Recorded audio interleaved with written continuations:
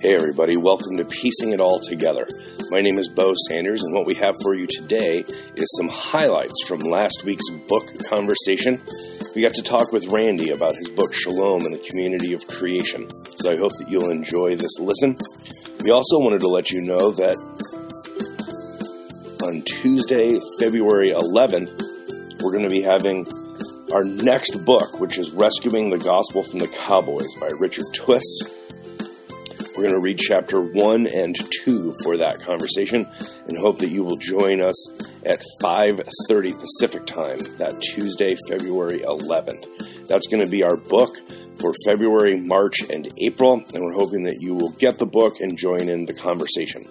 We also want to thank our Patreon supporters who pay for all of our technical stuff and our hosting fees, and we are so appreciative of your support, and we could actually use some more Patreon supporters.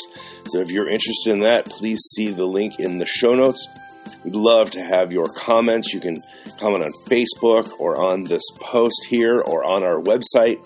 You can also email us at connect@piecingitalltogether.com.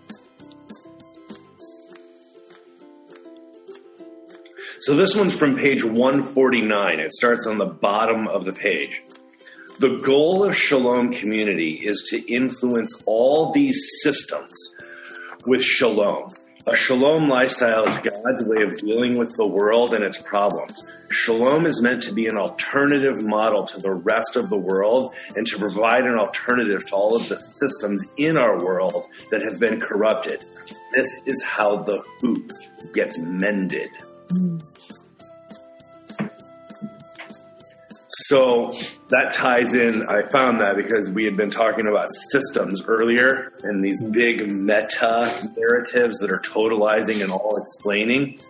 But you're saying, no, this is an alternative to that. It's both a critique of that, but it provides something that's actually subversive to this all-encompassing system we're caught up in.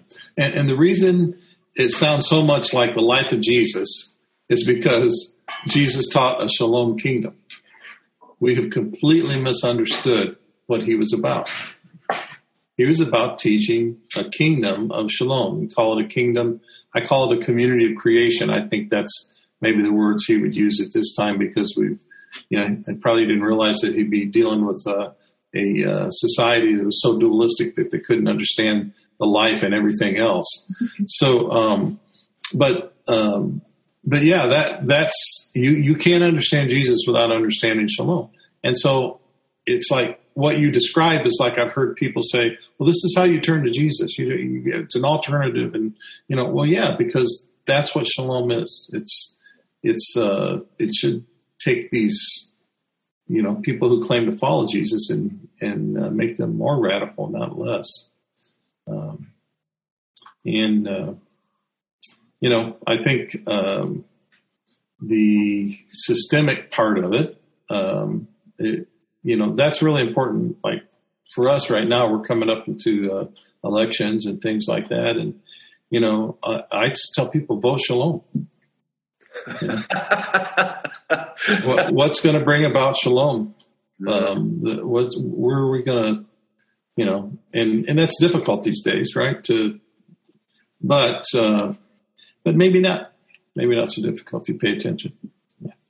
Mm-hmm. Through both a Native American lens of harmony, which very much paralleled a ancient Semitic theological construct called Shalom. And I really hadn't seen a lot of that done. At that time, a lot of people weren't talking about Shalom. Brueggemann, there have been a couple other books published, but not well known. And there's a whole lot going on now that has become sort of a buzzword in theology now, which I'm really happy about. Yeah. And so the idea was to begin to look through a different lens to try to find a new way to do theology. It became a sort of obscure kind of book, really, because no one quite knew what to do with it. Because it's not just Shalom, it's Shalom from a Native American perspective, right? Mm-hmm. So, and I don't know quite what happened, but last year, all of a sudden I started getting all these emails and people wanting to talk about the book, and all of a sudden the sales went up, and it's become sort of a new marker. There's a whole lot of books out, but I think it's the only thing like this, because I think people are beginning to see the wisdom of what both our Native American people and the ancient Semitic construct of shalom has to offer the world in these weird times that we're living in. Yeah. I mean, obviously, my hope would be that people are branching out and looking for perspectives and concepts to bring them to a more holistic understanding. But my fear is that it's coming from a negative, which is recognizing how broken not only our politics, but our economy and our environment in so many ways. There's a awareness of just that something is deeply torn or broken. And so they're looking for healing and health and wholeness. Yeah. And so when you're looking at shalom, a lot of people are writing and they're talking about, peace and this deep peace and community and things like this, but they're not necessarily talking about having to deconstruct the Western worldview in order to get there. And that's, I think, it's sort of like, the joke of the stranger that pulls up to the guy in Maine, the old farmer, and he says, "How do I get to such and such?" And he says, "Well, you can't get there from here." And so you can't get to shalom unless you deconstruct and decolonize the Western worldview. It's absolutely impossible, because the Western worldview is antithetical to shalom and to the Native American Harmony way. So what does that mean? That means that the Americans who are living on the continent have a history of war and a history of competition and a history of dualism and all the other things. And there is no way that they can get to shalom through that lens. It has to be completely deconstructed. And, so that's the dilemma. And of course the earth is the one most paying for it right now. So I want to open it up. I obviously can talk to Randy all day long about this stuff, but I wanted to open it up to the three of you who have joined us this evening to see if you had any questions or anything that you wanted to touch on early on. I've got enough things to go for a little bit, but I wanted to open it up to you. Anything you want to talk about?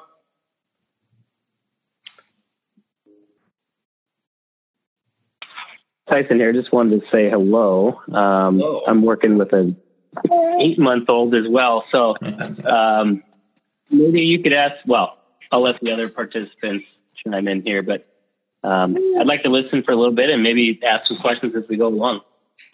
Okay, great. I'm glad you joined us. And what's your 8-month-old's name? That's Josie. Hey. Hi, Josie. That's fun. She was just here, a week and a half ago, a week ago? Something like that. Yeah. Had a good time there in Maupin. Yeah.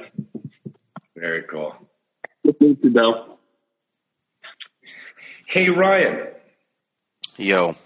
When you talk to people about shalom and the community of creation, or when you think about aspects of the book or the text that come to your mind, is there anything that is sort of the lead there? Well, I recommend it a lot, actually, to my counselees when they come into my office. It sits on my bookshelf, and when I said I had to dust it off, I was joking. I show a lot of people this, including a lot of my colleagues, and I talk about, a vision, a different kind of vision, than one with which they were probably indoctrinated. Especially and I've noticed the folks, especially the young sailors that come in and their lives are broken, and I'm not there to proselytize. But anytime I get an open-ended question like, well, what do you think, chaps?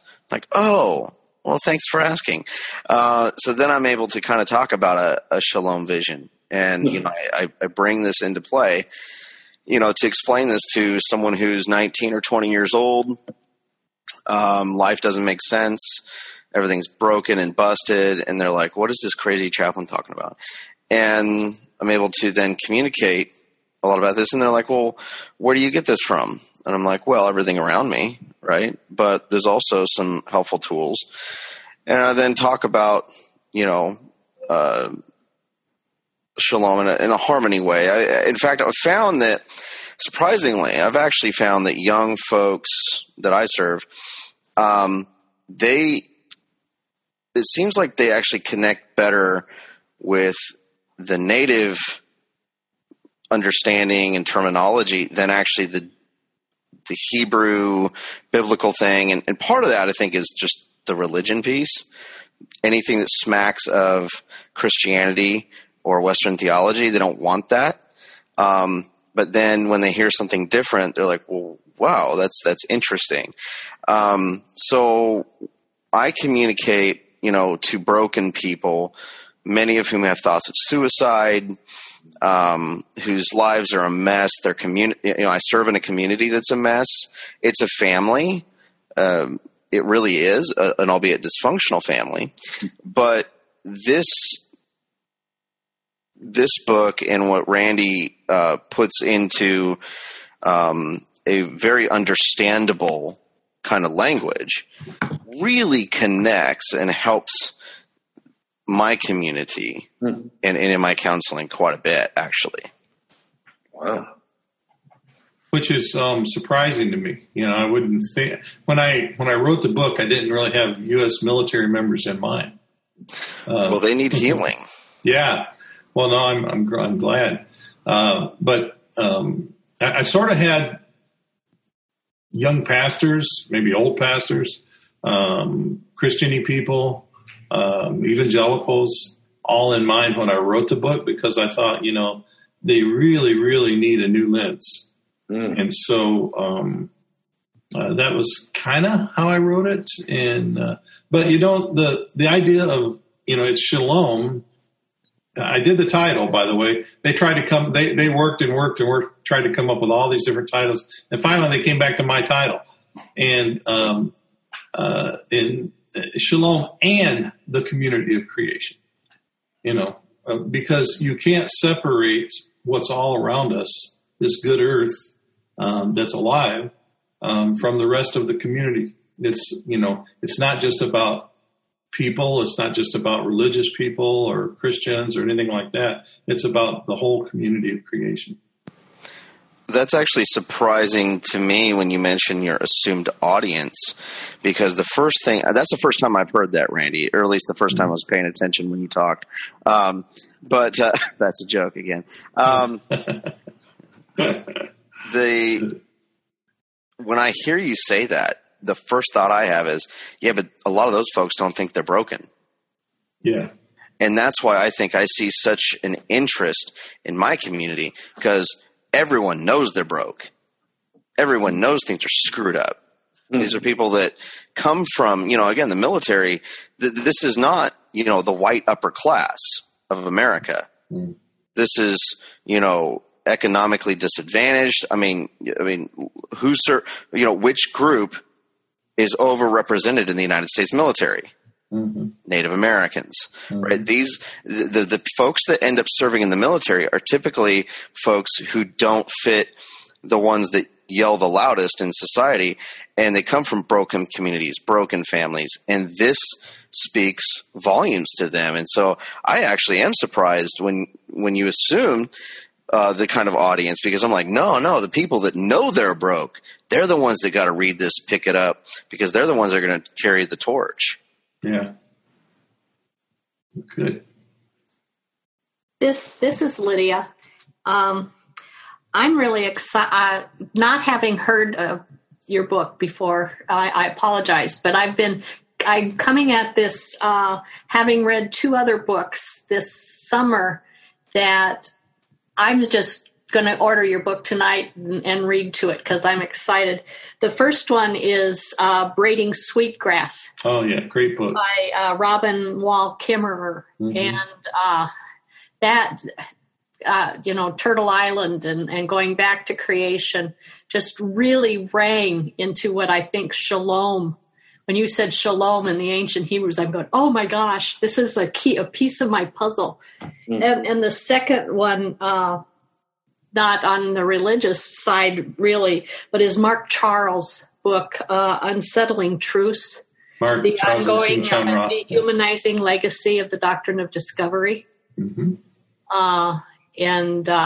But with those two, it's given a different perspective. And now when I read your book, I'm going to have that. So this is, for me, a quest of pieces of questions that are coming up for me, but I think for a lot of people across generations, because I see how people are responding to Sweetgrass and others, that I can see why your book is now resonating with the new group.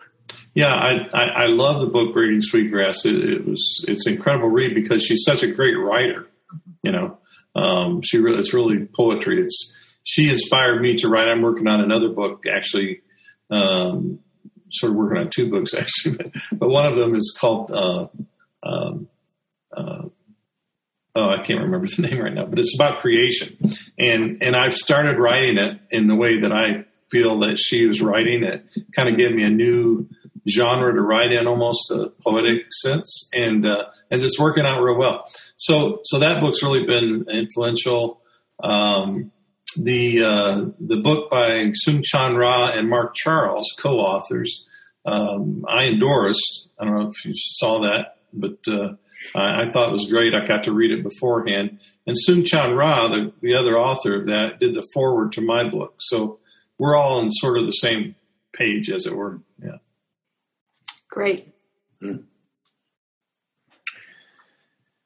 Randy, when people bring you in to speak, do you get the sense that they like the idea of reclaiming some notion of shalom, some biblical idea of shalom, because it sounds faintly familiar to them? They have some awareness of it, but that they are unprepared for the thing that you said so succinctly earlier about deconstructing the Western worldview. Do you think that that's the part that sort of sneaks up on them? Used to be. Yeah. Nowadays, in the last couple of years, I'm getting a lot of invitations from people who that's why they're inviting me, because they want help deconstructing that Western worldview. So I go into a lot more, like the Stoudemire lectures I did at Western Theological Seminary. We did 3 days of lecture. Well, and not 3 days, 2 days. The Hayward lectures that I just did in Acadia in Wolfville, Nova Scotia. My wife's behind me, coaching me here. 3 days. We're deconstructing you, because I would have probably, if I'd realized it, I'd probably spent a lot more time in the book deconstructing if I'd have, but I've been growing with this thing also.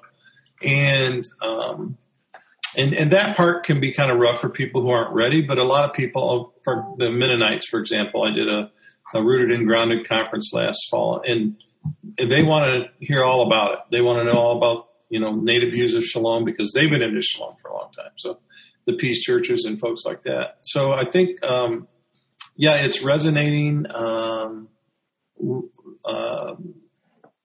I think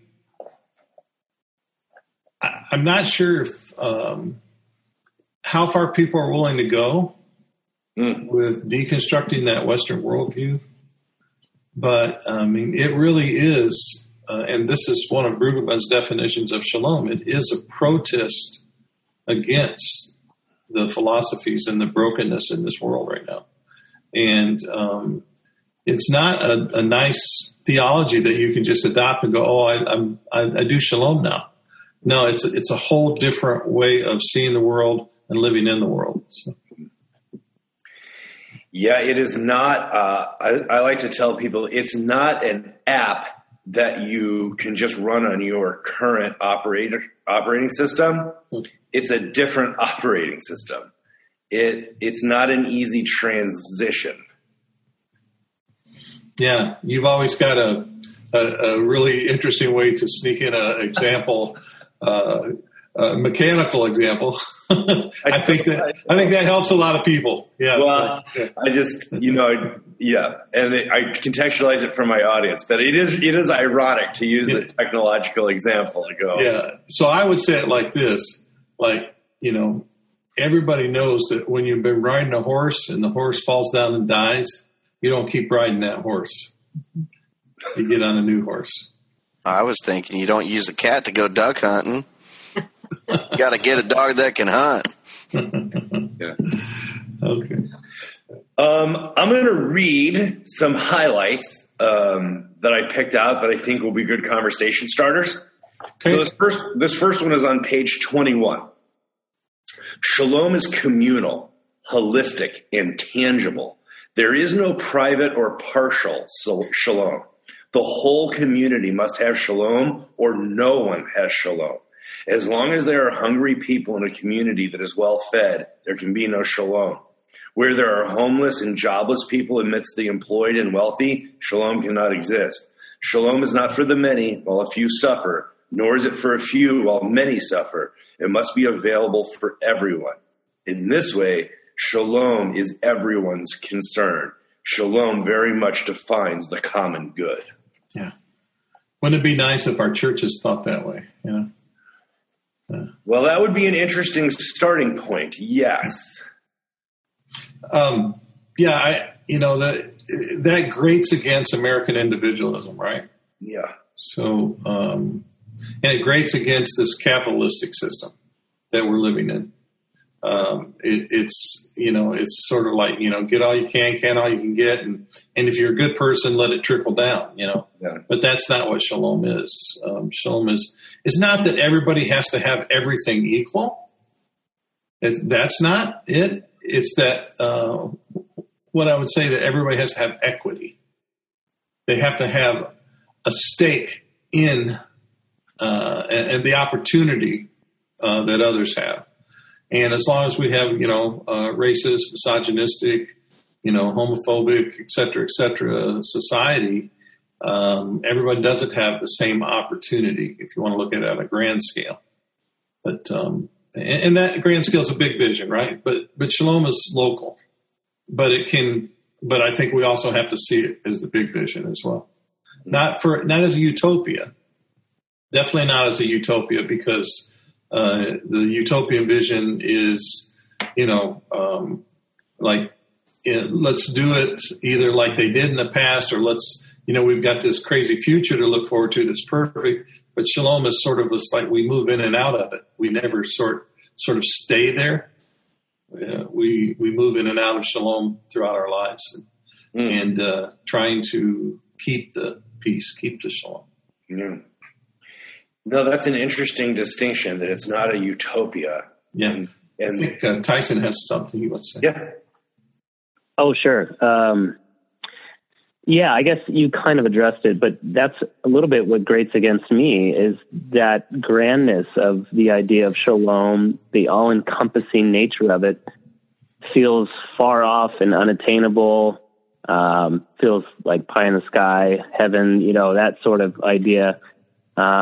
And maybe it's just my personality, but that's kind of defeating in a way. Maybe that's just the tough world that we live in, but it's like the starfish story. The starfish story where the little kid is throwing starfish back into the sea. Nod your head if you do. It's the one where oh no. Okay. Well, I can't do the story justice. It's just a short folk tale, but there's a boy or a girl on the seashore. She's throwing starfish back into the ocean, and an adult comes by and says, "Why are you throwing starfish into the sea?" It mattered for that one, right? Well, yeah. I always kind of hated that story because it never addresses the problem, of the wholeness of getting everything right. So I guess I don't have a core question to that, just my reaction. Well, we're big idea people in America, right? I mean, and so we want to see everything go big. That's what we think. And so I used to think that I wanted to make big change in the world, right? But now I'm at the place where I just want to make change locally around me, and then let that be a model for those who want to see. And I think change happens that way, also, maybe even more permanently. I'm really kind of fed up with the big stuff. A lot of people aren't changed to the big meetings and the big things and the big structures and the big, not that those aren't important. They are very important. But utopia is when you go, let's all just shoot for this thing that will probably never happen. Shalom's not that. Shalom is like, okay, in my household, does everybody have the same opportunity? In my household, are my children respected? Are they listened to? In my neighborhood, how are my neighbors doing? Et cetera. The groups that I'm involved with, my community, how's everybody? It's really exactly, if you will, what Jesus taught. It's caring for other people, and so love is a pretty shalom and love are so closely related in a sense. Love is what I say. Love is simply to prefer someone else as much as I do myself. I prefer to be able to have a home to sleep in. I prefer to have food on the table. I prefer to, have a relationship with people around me. And my neighbor would like to have that too. And if they don't, then to love them means I simply try to help them obtain the same opportunities where they can do that as well. Shalom is when you really structure that. I call it structured love. It's when it comes into a sort of a bigger idea that things need to be done a certain way. So all of a sudden in my community, I find out somebody is poisoning a particular segment. Then we have to create structured love to stop that, or we have to create ways, other opportunities around that. So it's not it's not just local. It's not just the big idea. It's really both. But what can you do? You have to start where you're at, right? This idea of modeling shalom to me is probably the most important thing. Randy, this is a new wrinkle, I think, that you've probably added since you wrote the book. And it's really interesting because, we live in a time where the 20th century was full of totalizing narratives, these really big, all-encompassing ideas like communism, right? And the end of the Cold War, and obviously global capitalism, and right, these big totalizing, all-explaining narratives. And so we have really been conditioned to think in the meta, the biggest, most abstract, elusive concepts. And then there's this huge gap, and then we sort of know how to do the starfish thing, which is like, well, I know it matters to that one starfish, but we don't know how to bridge the gap between the micro and the huge, the macro. And so, for instance, our politicians can come on and throw out these giant numbers. This will cost this many million or billion or $1 trillion. And it's so far out there. And then we're just worried about taking care of our own backyard. And what gets lost is bridging that gap, because there's no structure for bringing about the greater good. So this is a new wrinkle I haven't heard you talk about. Yeah. John Mohawk has influenced me a lot from this whole utopian idea, right? The author of the book Utopian Legacies. Yeah. And if you understand basically almost every, if not every form of utopianism throughout the world has ended in a situation where their end justifies the means, including the religious doctrine of discovery and everything that happened to our native people here. The land theft and etc., attempted genocide, the ethnocide, the cultural genocide, all happen, because, there was this utopian vision that Christians were supposed to have this and others weren't unless they were Christian. And the same thing happened, with slavery and everything else. So it's the utopian visions almost always end up going bad because they believe in the vision so much that the ends justify the means. Shalom, maybe I should say, it's something that works on the ground, and it's something that's not just structured, but it's organic. And so that means you have to figure it out as you're going, right? Which is how I live my life, basically. To quote one of my favorite books by Paulo Freire and Miles Horton, you make the road by walking. And as you're walking, you figure things out. But you have to have that vision to know, as a moral compass, I guess you'd say. Yeah, this is not a blueprint that you lay over top of society to fix all of society. Right. There we go. Chaos. Yeah. And so it's amazing how we've just been conditioned to think in these oversized solutions, and none of them address the on-the-ground reality for the people who are affected most by our systems. Yeah. Yeah, and what you've brought up, Bo, with this and the systems approach has been the fear that I've had with regard to Randy. Your book here, I think the fear that I have is that people can miss this and do what Bo just mentioned, the blueprint kind of thing, laying it down. Because if there's one thing that should be assumed about Western society is that it's all rooted in myth. And it's untangible, abstract, just stuff that you can't touch, that you can't plant, right? And there's two things that always stick out of my mind from Shalom and the Community of Creation: land and story. Mm. And where do you find the land? Well, you're standing on it. And what's your story? It's not the myth. It's the people around you, especially the ones you want to ignore. It's not just the people. It's also the birds and the trees and the plants. It's all tangible. That's what I found so frustrating in Western society, that even the well-meaning people still go with the systems approach and the myth, and it's not tangible. You cannot have shalom without dirt and story. Yeah. Or else you're not connected to it. You don't have skin in the game. Your DNA is not connected to it. That's what I hear. Yeah. That's great. That's really powerful. Yeah. Yeah. Maybe when the earth spits us out, we'll finally realize we're more connected to it than we thought. Yeah. So there's that one section. I think it might be chapter 5, but I'm not sure, that where I talk about the difference in the Western and indigenous way of the thinking. Figures.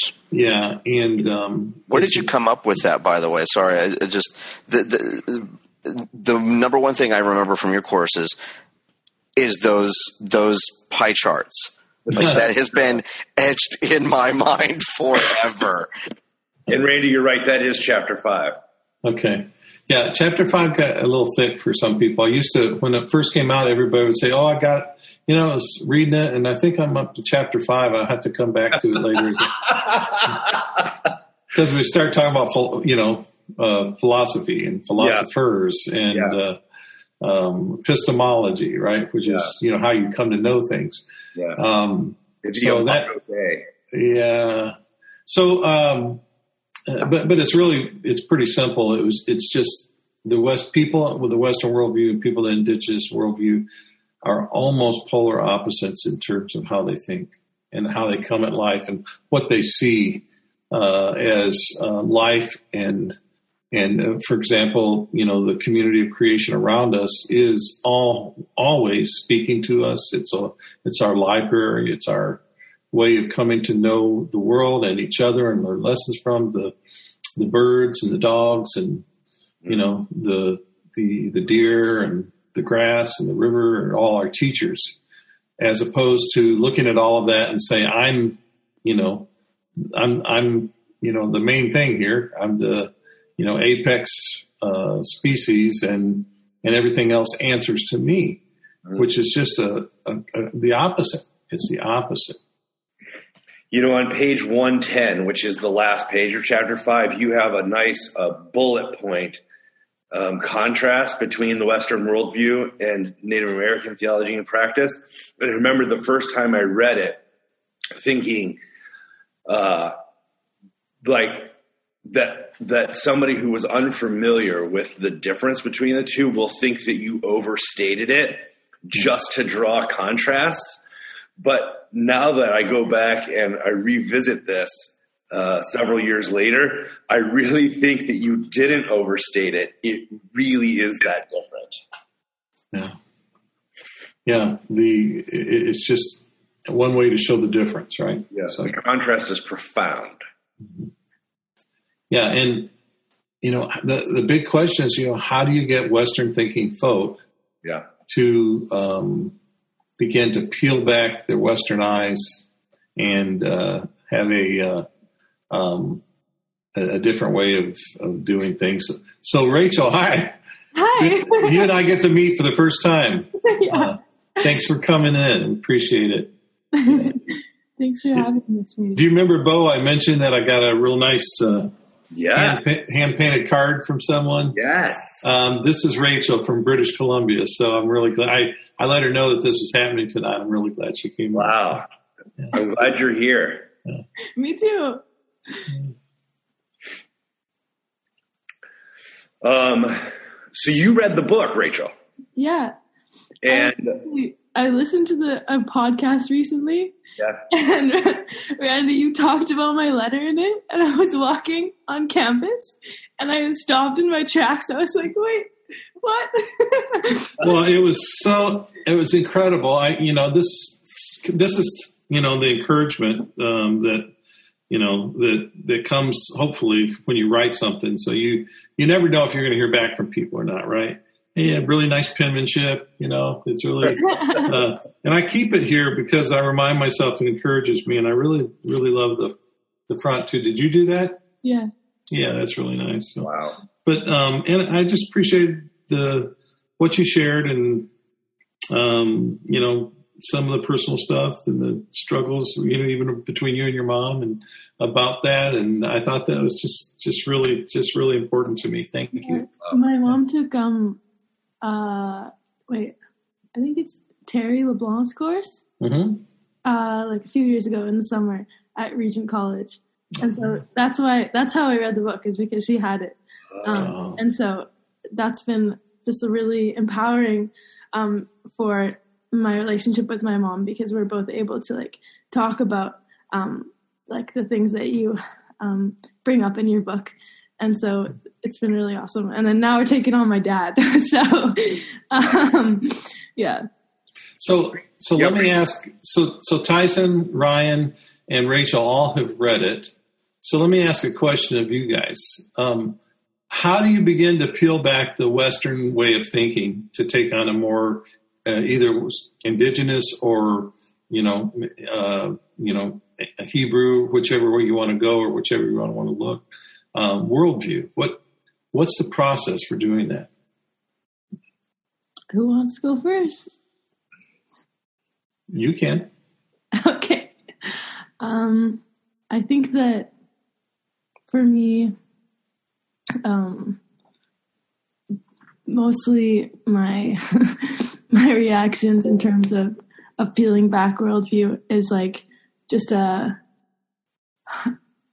desire to listen, to what Indigenous voices are saying, particularly like as I live on Coast Salish land, and just trying to get involved with what's happening here and what the people of this land are saying. And also it's made me just so aware of perspectives. Like the Western worldview is everywhere, you know? And like I go to church and then I'm like, why do I feel so uncomfortable? Oh yeah, because I actually don't agree with what this guy is saying right now. And so, yeah, I don't know. Things just have, it's been like a domino effect in my life where things just keep happening, joining new conversations and classes and stuff. Wow. Yeah. Okay. Yeah, I don't know. Well, you're a better moderator than me, so you can take this over. I'm actually checking in. I'm actually checking in on the Facebook to see if anybody is typed out any questions. So keep going. Oh, okay. Yeah. Anybody else? Or go ahead. I don't really have like a like a alternative worldview that I can just like bring up because and like I don't have that. So what I can do, I feel like, is just to listen and to be willing to be like challenged in myself and the things that I might still be holding on to, and try to learn from people who know more. Okay.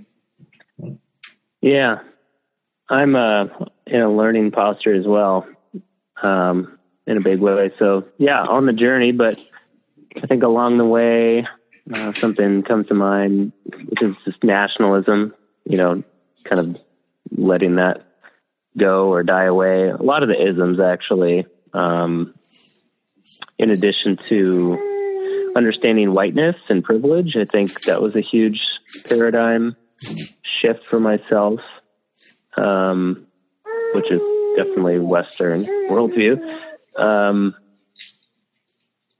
Yeah, there's so much deconstruction. I think it's like just all encompassing, like you said, Randy. Being in the moment as well, like listening, like you were saying, to nature and the things around you, that they have something to offer. That, yeah, it's a little bit mystical, but I think you understand what I mean. So let me hit that up just for a second. Mystical. There's actually nothing less mystical than actually seeing creation and learning from it. I mean, if you think about it, it's mystical because the Western worldview says, oh, that's something different, right? That's something outside of our realm. But it's actually the most natural thing in the world to go out in the woods and say, speak to me, you know? Yeah. Thank you, Randy. That's so well said. And that right there is kind of a head scratcher, you know? So there's like a lot of these head scratchers along the way. So it's so true. So true. I teach a class. Ryan, did you have the class with me called Theology and Ethic of the Land? No. Okay. So it actually ended up being my favorite course that I taught, but it's called Theology and Ethic of the Land. And one of the things that we would do, the first time I taught it, I was a little afraid because we would go on a retreat site and then, and I would say, okay, now I want you to go out for the next 2 hours and just find a lone spot and then come back and tell me what you saw and heard and understood. And I thought, oh man, they're going to come back and go, I don't know, I just sat there for 2 hours. It's the most boring time. You know, everybody said it was one of the most transforming experiences in their life.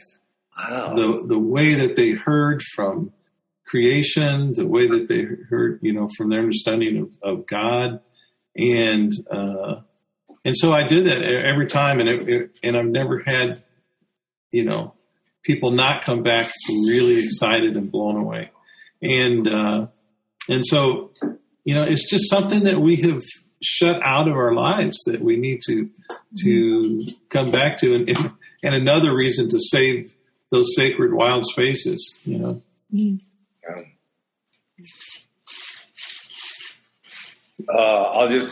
Lydia.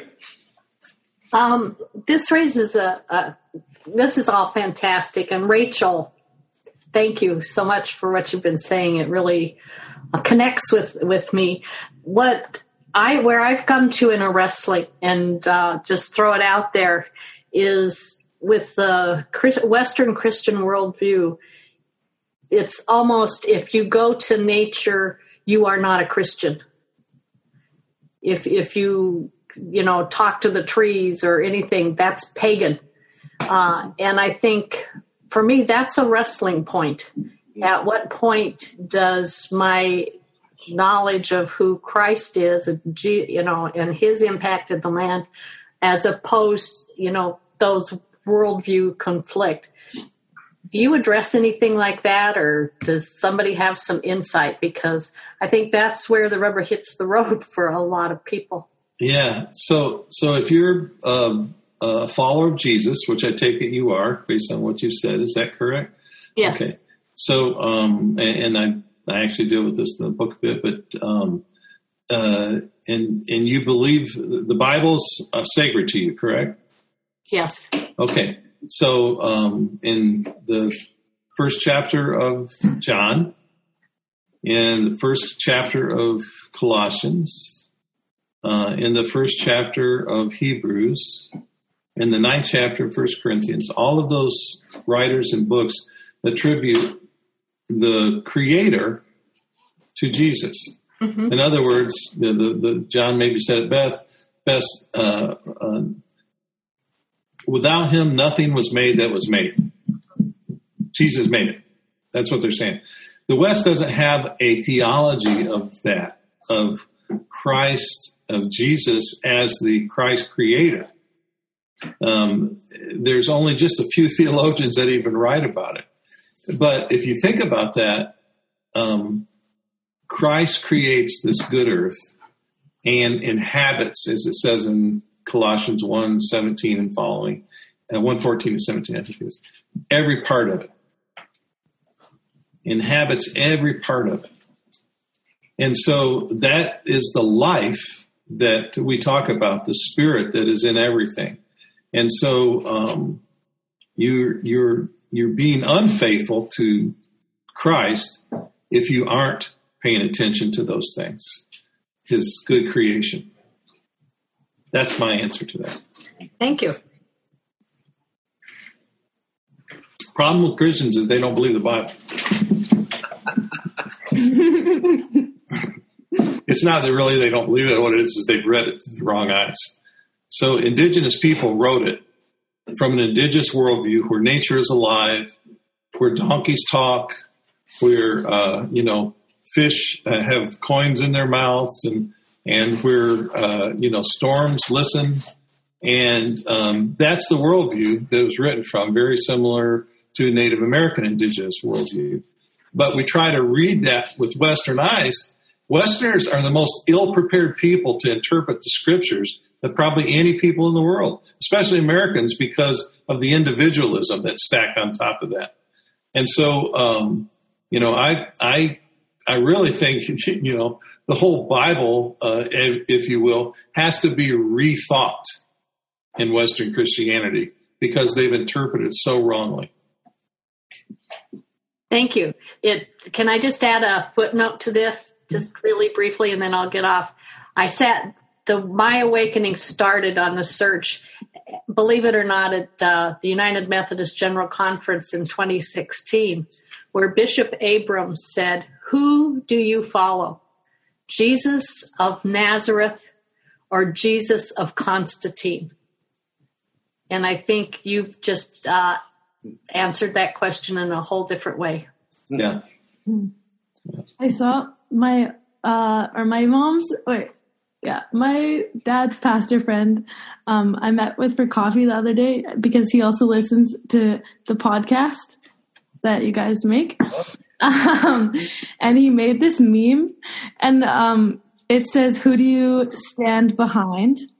And one picture is with Greta Thunberg, and she's behind. It's when that picture of when she gives up her time, where she has to speak to the to like young Native representatives, and then she had like a few minutes, and she gave up her time.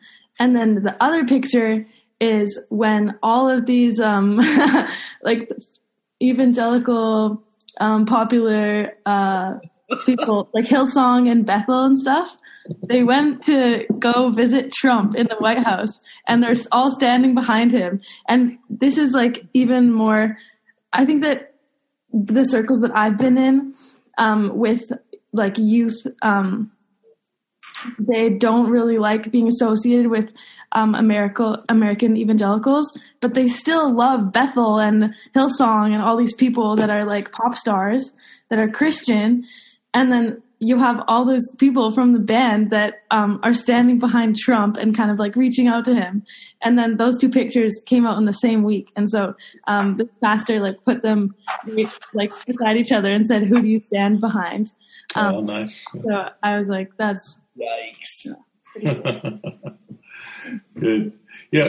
What you said just reminded me that, although, Western music and the Christian music, Western Christian music that's been coming out for so many years is actually, there's some cool tunes, but most of it's based on really bad theology, unfortunately. So,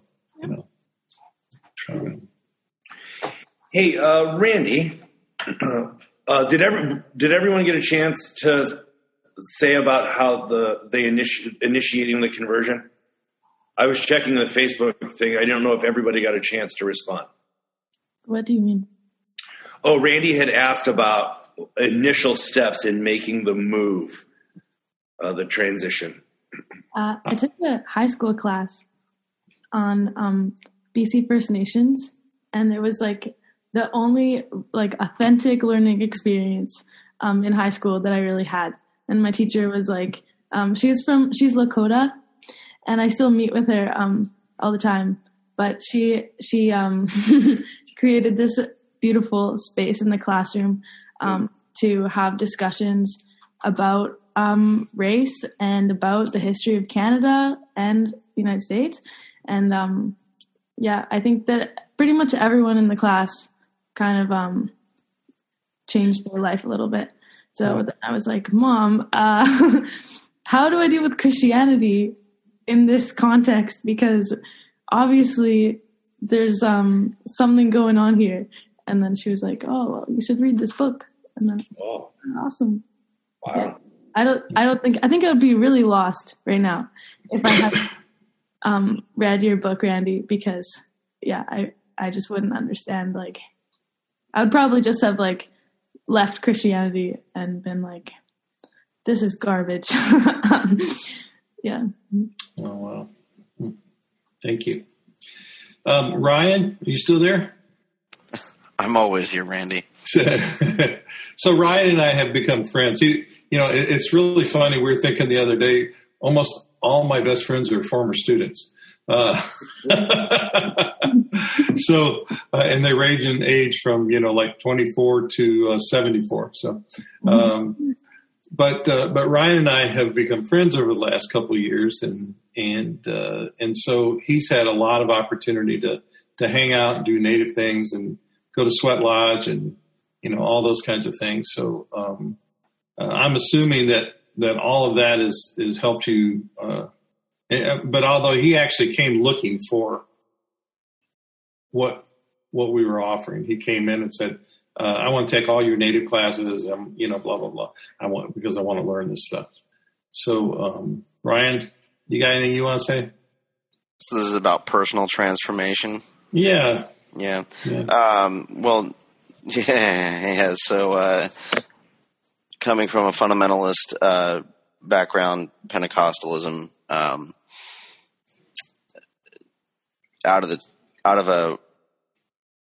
at the time, what was the worst didn't turn out to be the worst, but at the time was the worst church situation I'd been in up to that point. I suffered with adult onset Calvinism and decided to go to seminary. And long story why I went to George Fox, which doesn't exist anymore. But I remember looking at the faculty and I was like, what is up with this one guy?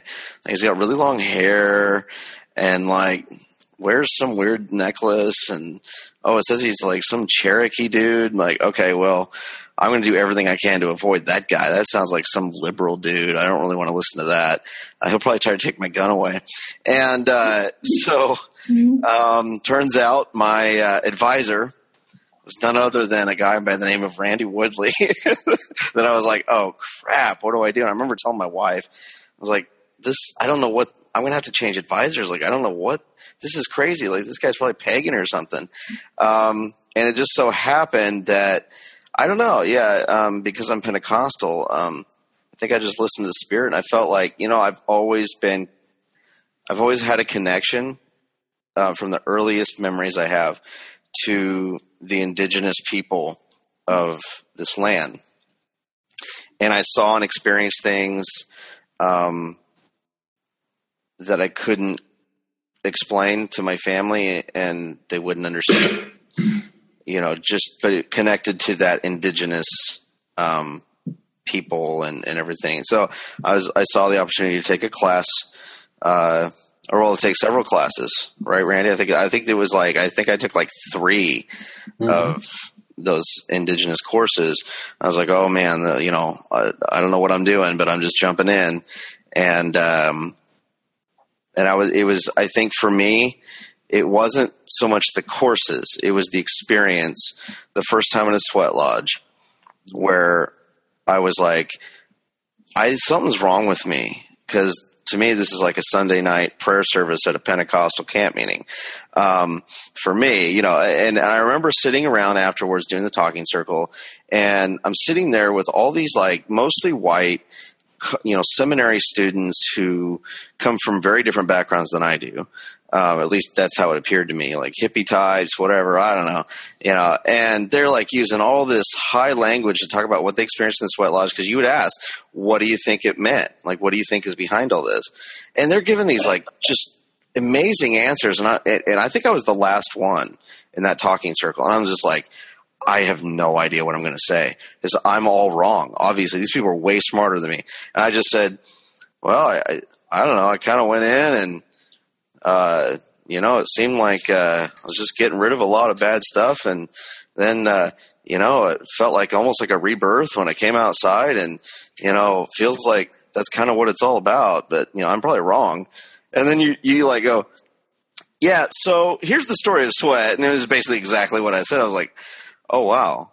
Maybe it's more simplistic than I thought. And so it just like, I don't know. It was different for me. It wasn't about systems or philosophy or anything like that. Peeling back the Western worldview was like, this is, and I think I remembered saying, I think I said this at that talking circle. I said, this was like coming home for me. A home that I've always known, that I always wanted, that I had as a child and was stripped away from me. Something has been given back to me. And people are speaking to me that I didn't know before. And it was making that connection, I think, to the land and the ancestors that go, yes, this is who I am. It just was robbed from me. So I've heard a lot of people say that. So I always feel like I'm kind of an outlier. Well, actually, it's really, you're actually just an example. The reason I wanted you to say something is because you've experienced stuff, right? It's not about just reading. It's not just about reading the book. It's about experiencing the life of which the book is speaking, right? So. Well, I mean, and I don't know. Yes, absolutely. I don't know if that's because, and I know it's not just this, but I mean, like, I don't know if it's coming from a Pentecostal background where that's kind of expected to experience things, but I know it's not. No, this is tangible life.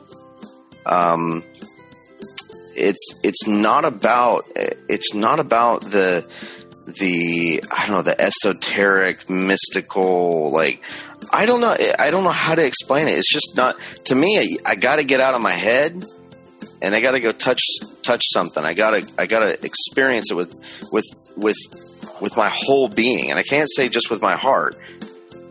It's with my whole being. And I got to do it with people. Yeah. I can't do it alone. So it's just, I don't know how to put it into words. It's something people need to experience. Yeah. Or else you can't get it. You can't get it without having the experience. And I'm always at a loss of words. I always want to tell people, here, let me show you, or let's do this together. And maybe that's a good thing because that's kind of how Jesus did it. But he was a good Indian. That's right. He was a good indigenous lad.